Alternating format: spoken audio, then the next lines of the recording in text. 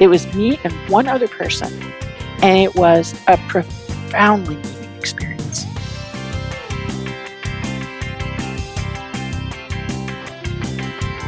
I don't think you can create with the intention to manipulate people emotionally.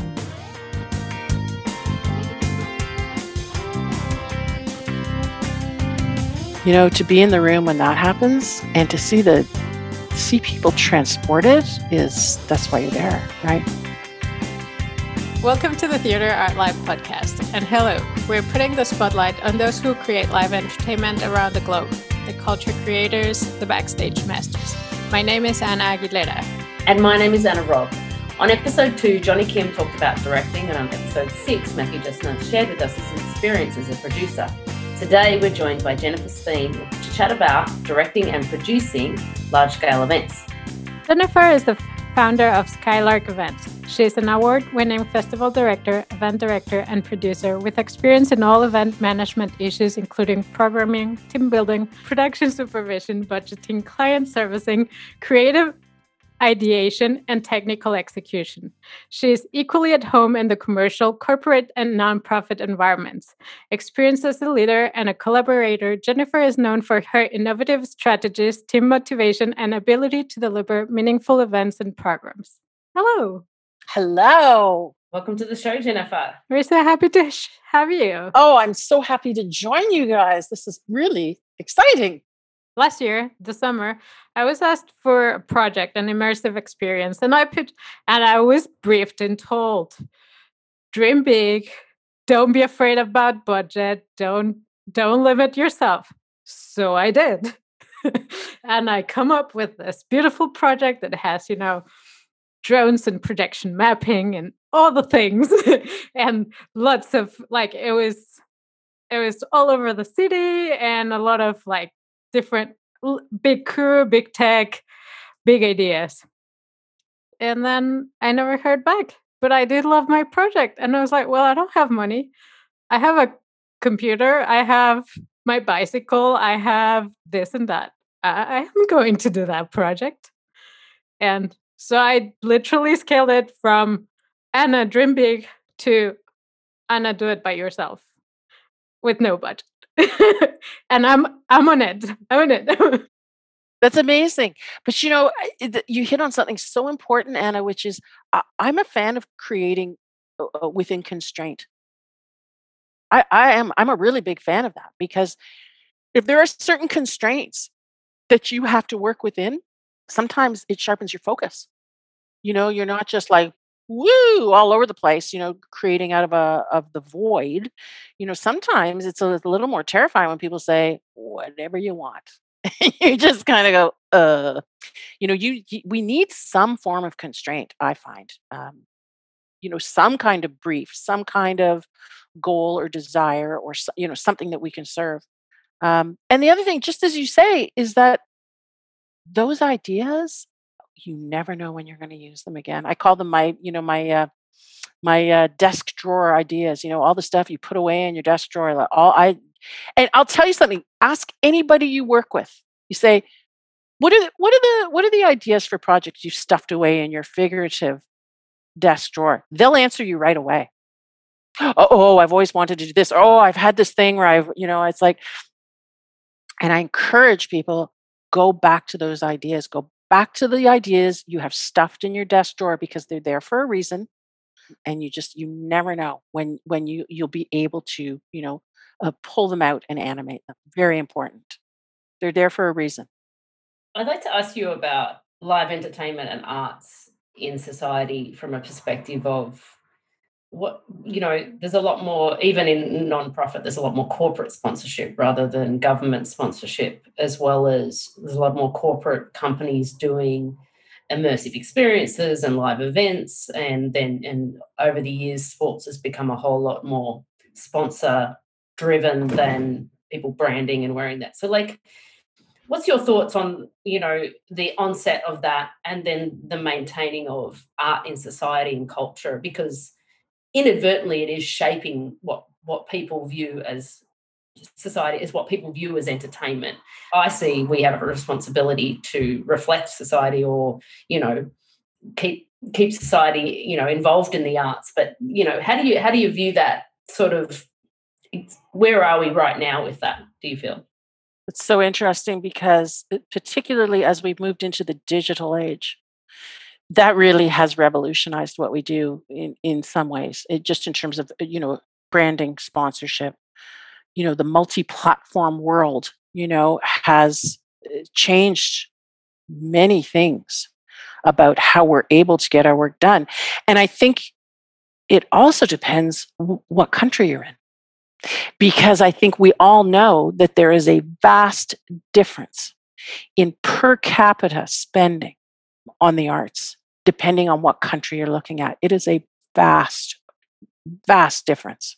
And so that in and of itself tells you, a lot about the importance of culture, art and culture within different societies and what it means, for those societies and how it's important. I mean, we all know that, there's a desire to, I think sometimes, artists or the cultural community is called upon to, be, it's a funny choice of word, but to be performative, for their funders, so that people can stand up proudly and say, look what our money goes toward.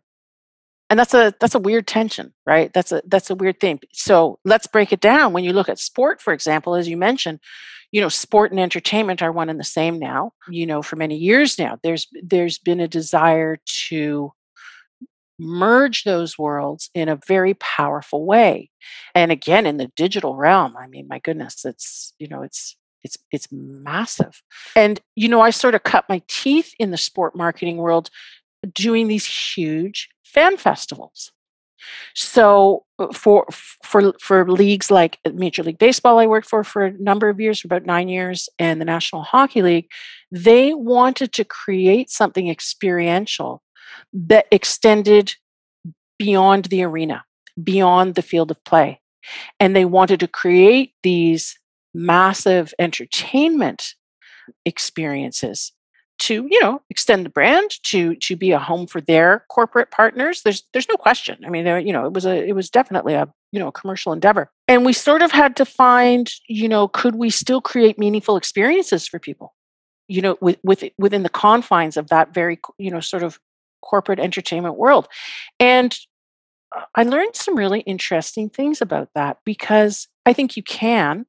I think you have to be able to work with a team, your corporate sponsorship department. You have to find a way to, be good partners to your sponsors without bludgeoning your audience, frankly, because it ruins the experience. If I, even for me as a spectator, if I'm getting hit on the head with so much corporate messaging that I've lost the thread of the experience, right? You have to be really, really careful about that.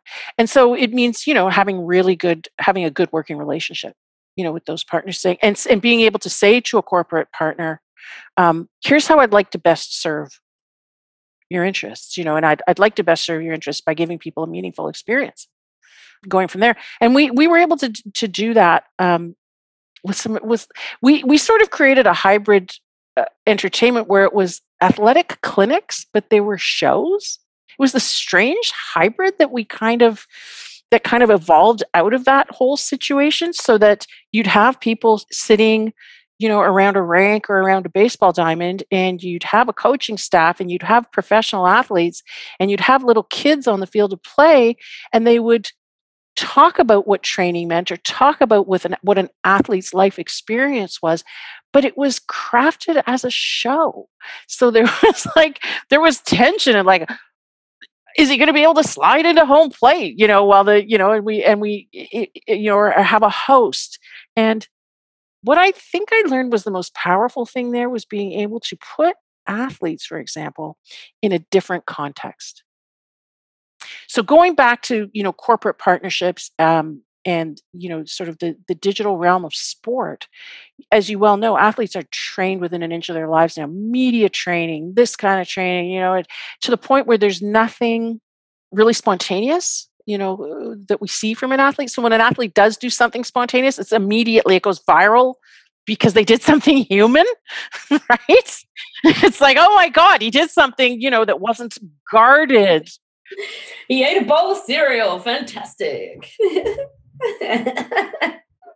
Exactly. So it was through trial and error. I'm sorry, this is a very long answer, but through trial and error, because I'm thinking my way through it, what we learned is that if you took an athlete and put them into the entertainment environment and tried to make them performers, it did not work.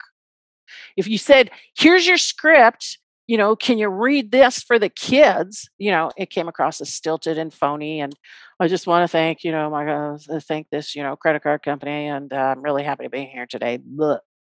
But if you said, "Hey, do you want to come out and do a clinic and put a baseball mitt on their hand and get them to tag 5-year-olds out, who were trying to slide into home, and then they would fall down and roll on the ground with them, and there would be a sense of play, and then you would look at what that meant to the people sitting in the stands who were learning something technical, which was our goal to teach them about how you slide into home, but also seeing an athlete having a genuine interaction with people and letting their guard down and laughing and truly playing because their contract wasn't on the line. The incentives weren't on the line for them to hit X number of home runs that year. They could just play. That was a really powerful moment for me. And I realized that if we were going to do something in the future where sport and entertainment were commingled, we would try and create an environment where athletes could play, because that's why they became athletes, right? Because they loved to play. And so what that did is it helped people get in touch with their original love of the game, because that's why they loved it. That's why they loved the game. And so for me, that was a huge lesson in terms of what do I do in a highly corporatized environment in the sporting world that still has some genuine joy, genuine engagement. And that was a huge lesson for me. I don't know if any of that made sense, but there you go. No, it totally does. And I won't hog Anna's time because I'm sure she's got a question as well. But I think that's a good answer, because in what you're saying is that actually then opens doors for creative people to be involved in those environments now, to be the storytellers. And we've spoken to other people who have also had to do that in video games. It's no longer just going, there has to be a story, there has to be a narrative, there has to be, and what I love about the audiences now, they've wisened up that gratuitous corporate branding. That they're not going to accept that anymore. You have to be smarter in the way that you present that exposure and information, and being, like you said, being affiliated with a feeling and an emotion, because we're shoved technology every day, so we're not really surprised by technology. It's not like, oh look, we used to be maybe 10 years ago, you'd see this new thing and you'd be like, oh wow, look at how that, but now it's like, oh yeah, because tomorrow there'll be something new, and tomorrow there'll be something new. So technology is not wowing us, corporate brands are not wowing us, and they're just giving their blatant messaging. So there lies in the open door for creative people to then create that connection with their audience. And I love to see how that is being manifested at the moment in various industries, not only just sports. But so it's good that you have articulated it that way, because I do believe that's where you can continue to insert culture and art into what we're doing day-to-day basis. And I would also say, there has been something really, it's not new, but it's just more visual or more present in the past year, is how social justice lives in the sporting world now. Is really extraordinary, and is genuinely moving and genuinely galvanizing and genuinely inspiring again. It's interesting that we have rediscovered a sense of admiration for athletes in a very different context. So that feeling that we may have had as kids where we idolized an athlete, I almost, I sort of remembered that feeling watching, the athletes of the WNBA this past year. Yeah. It's pretty profound. It's really pretty amazing, and certainly we don't want to see that commodified, but it's been a really fascinating thing to participate in and to watch. And inadvertently, us taking down those barriers and creating the story and the narrative, then the audience have been like, no, it's not only how you play the sport, but what you represent that is important. And so I find that that's a fascinating evolution, really, isn't it? It really is, because I mean, I go back to what my grandfather used to tell me. My grandfather lived in Brooklyn, watched the Brooklyn Dodgers, and, always used to tell me the difference back then between then and now was the athletes on a team lived in the neighborhood they played for, right? Everybody knew them.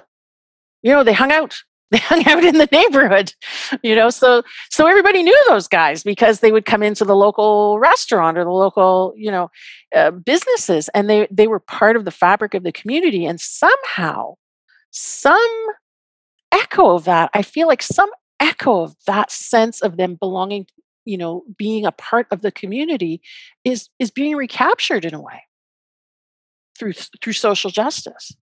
I might just be spinning yarns, but it makes me think of that for some reason. I see an echo of that for some reason, and that's because both are real. They're genuine. Interesting, eh? It's an interesting, and it also makes you realize, like, why do things go viral? I mean, I always, I'm fascinated by that. Why do things go viral? And I think a lot of the time things go viral because it elicits a true emotional response. So it's worth examining. My favorite viral, I can't remember what the song was. This guy was like on a skateboard drinking a juice. Did you guys see that one? Dude, the guy singing to Fleetwood Mac? That's what it was. Drinking the cranberry juice? And seriously, that I don't know why it had an appeal, but it was seriously the funniest thing. And you just like this guy just living his dream, just skateboard and drinking juice. And then that juice, I know it's a famous American brand, just like the sales of that just went like up exponentially when that went viral. I just find that completely fascinating. The sales went viral, but then of course, what happened is that that company swooped in. I think they bought him an SUV or a Jeep or something. They bought him a car, and it's like, oh, here we go. Here we go. But he wasn't looking for all of that. He was just, you know what I mean? He was just going for a ride, singing and drinking some juice. And the universe brought some things his way, didn't they? It just brought some gifts his way. It was just extraordinary. He was just doing his thing. But then you ask yourself, well, what was it? What was that feeling of him that just so many people, just gave so many people pleasure, just to watch him just cruising, drinking his juice. I think that's that authentic freedom, that complete enjoyment of life. It was the same about the Chewbacca mum, like when she first came out. I mean, I tell you what, I cried like laughing the first time I saw that for hours. I just thought that was amazing. And it was just that pure, I think there's something that's so attractive about that pure enjoyment. And that's, as artisans, that's what you're always trying to create. And that feeling of connection and that feeling of enjoyment and release in the art. So it's funny that even the little smallest moments can be captured now on social media and make people feel that way, which is a good thing. Which is a great thing. And, I will tell you, the work of art that affected me most profoundly, most recently, was a phone call. The Public Theater, just finished their Under the Radar Festival of New Work. And they had, one of the productions was called 1,000 Ways. And in that production, you buy your ticket in advance, and you are, unbeknownst to you, you are paired up with one other person on a phone call. And the phone call is moderated and led by this automated voice. It's a very sort of robotic automated voice that asks you each a series of questions and takes you through a story and takes you through this whole journey. And there it was. It was me and one other person. And it was a profoundly moving experience. So there you go again, scale, right? The sliding scale. No, really, it could have been the COVID talking, it could have been the pandemic talking, but at the end of it, I was crying. I was so moved by because it sort of explored that whole notion of how do we actually connect with people? What makes you feel connected to another human being? And this is someone whose name I never learned, We never engaged in any of that sort of small talk of, what do you do for a living, et cetera, et cetera, et cetera. Where do you live? That was none of that was allowed. We could only answer the questions we were asked, follow the prompts, and listen to the narrative that was unfolding.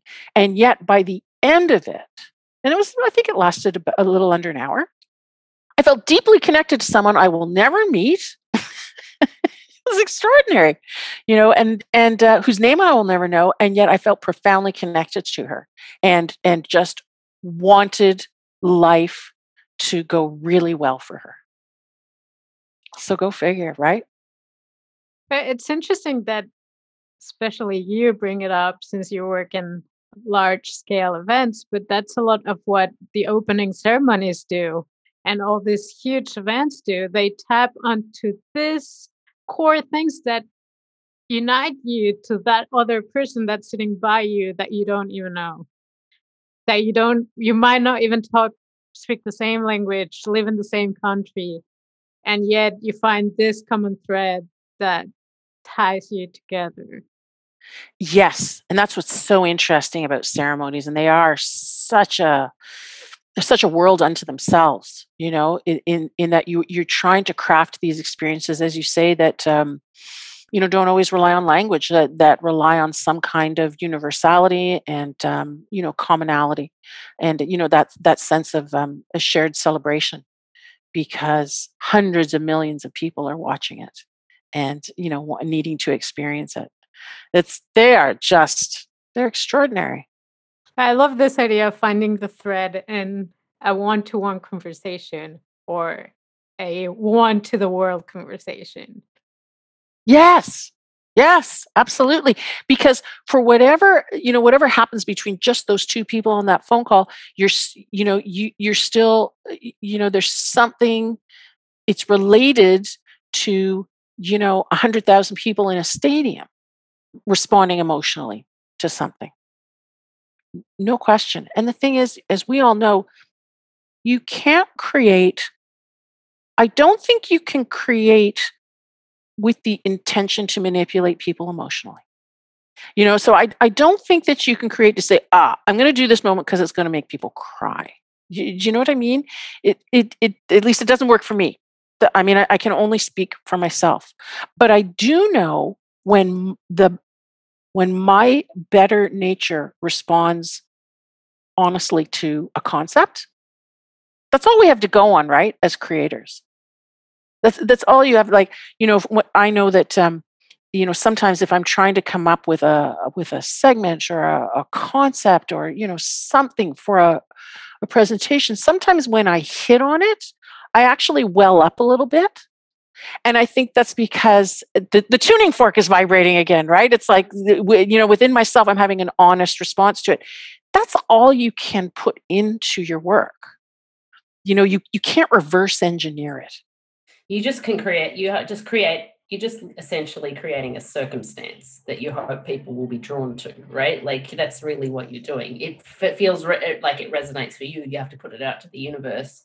And that's the hard thing, I think, when you're making events and you're churning out shows and you're churning out these things, you're constantly trying to create these circumstances where people can connect. And I think sometimes you hit and sometimes you miss.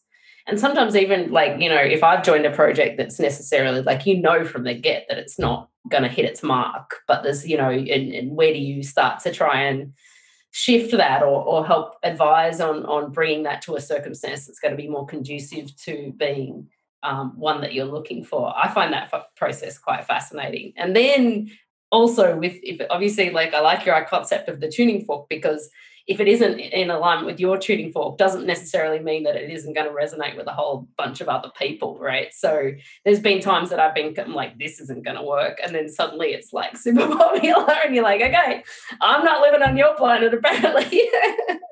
Yeah. And that's the beauty of it. And that's the challenge of it. And that's why, ego comes back into the picture, because, you do feel sometimes that you are, you're extracting something that is really from your core. That's something very, very dear to you. And then you're sort of putting it out there in the sun.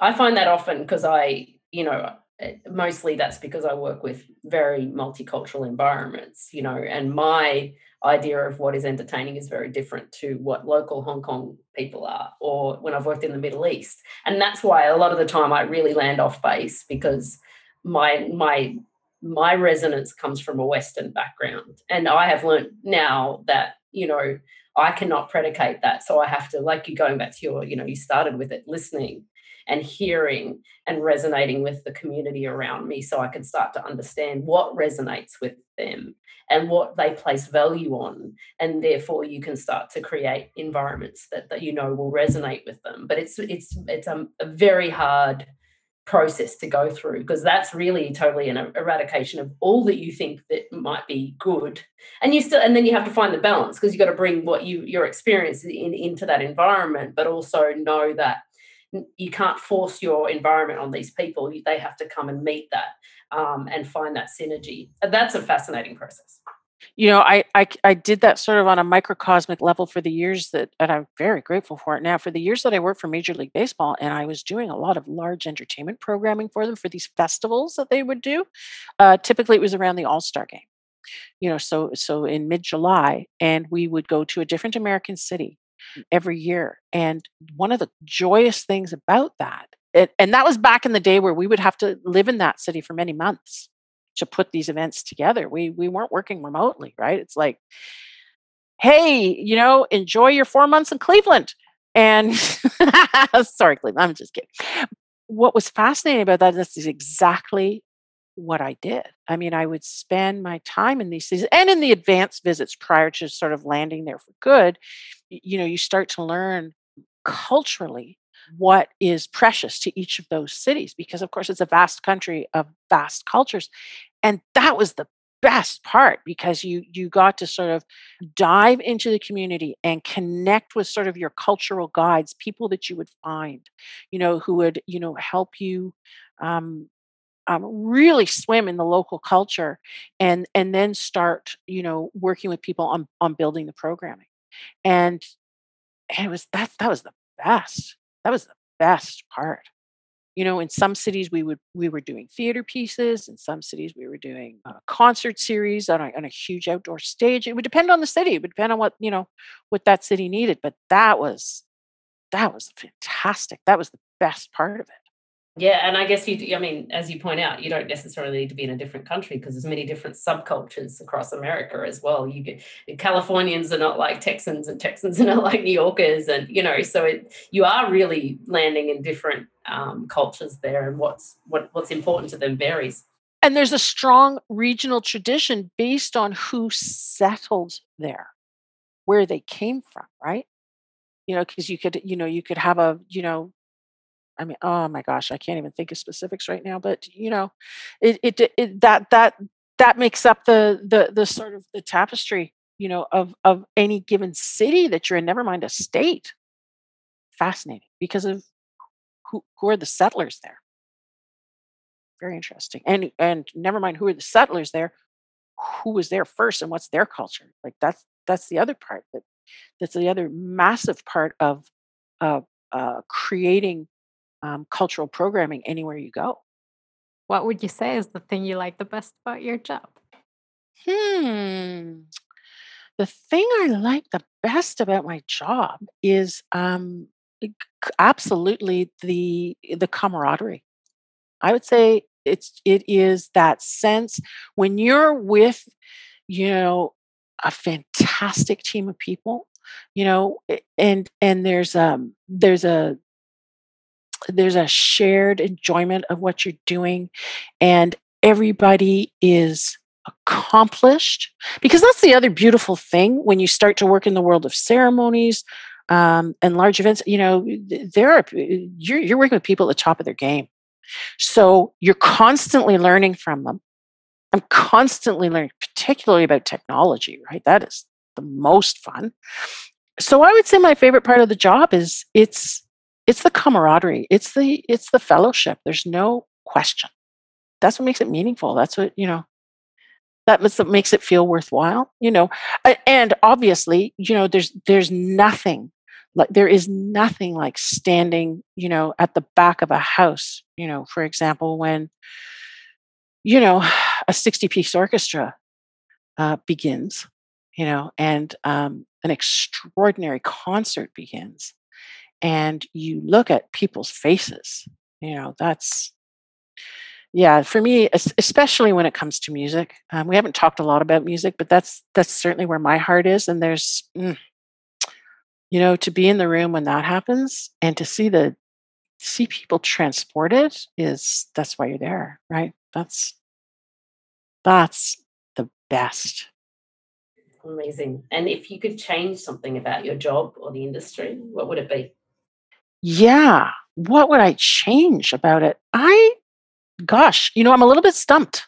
I have to tell you, I don't know. It's just so vast and multifaceted. I mean, okay, here's what I would change. Okay, I've got something.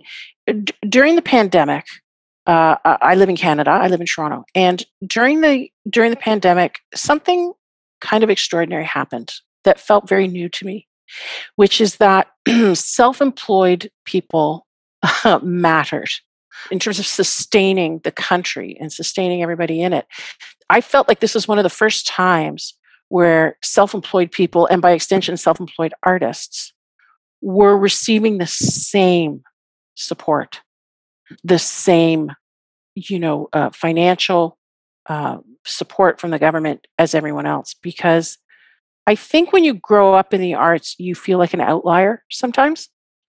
And again, I'm only speaking from what I understand in my country. In other countries, artists are better supported. Artists, a life as a cultural worker is as weighted with value as anybody else.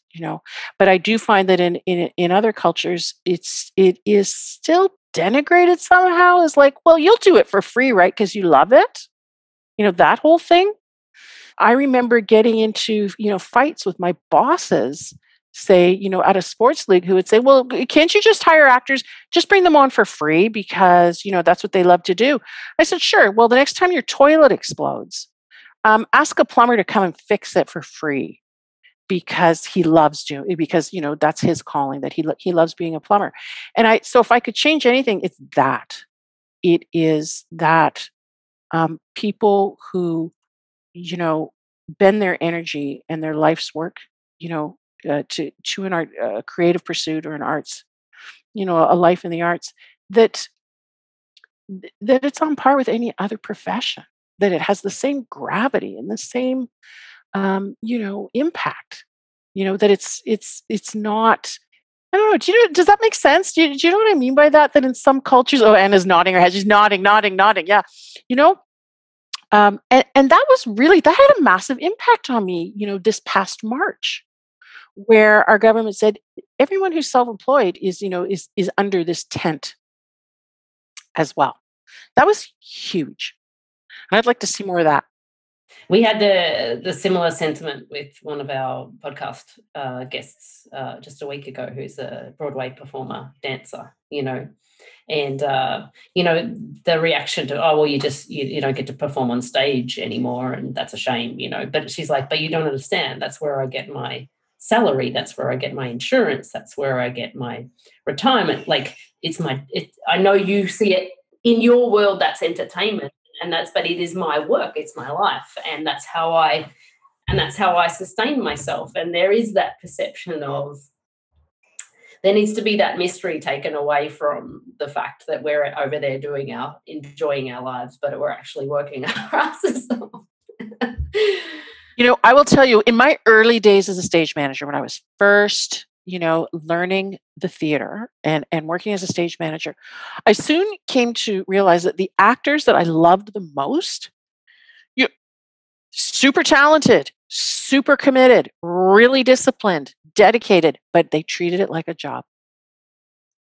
And I noticed those were the kinds of actors I always used to gravitate toward as a stage manager and later as a director. Those are the people I loved to work with, because I have nothing against people who see it as something different and more ephemeral or maybe more spiritual or however that is. That is up to everybody. But I used to love the actors who, quote unquote, punch the clock. Like, this is my job. This is I'm proud of it. I am proud of my work. This is what I do. There was something about how they did their work that was really fascinating to me. Maybe that's where some of this came from. I don't know. Also, hijinks. I just want to say the other thing that's best about doing this job, one of the best things about working in our industry, are hijinks, is mischief. Mischief, hijinks. I have a whole list of those. We'll have to talk about those another time. I actually think that's a whole other podcast. We do. I told Anna A. Yeah, we do need to do a podcast on hijinks because I reckon I've got a whole toolbox of those. My God. I do think that, and I think, as we all know, for anyone who works in the industry, put two people from the entertainment industry into a room, and within 20 minutes, they're going to tell you about the time the set blew up, someone's pants fell down, what they did to somebody on purpose on stage, to get back at them, right? The horrible things we've all done. That's part of it. There's no question that's part of it. Also, it legitimized my need to steal. And I'll leave it at that. Oh, that's amazing. So if you trend towards a kleptomania, by all means, a life in the theater, does. A life in the theater. Oh, so good.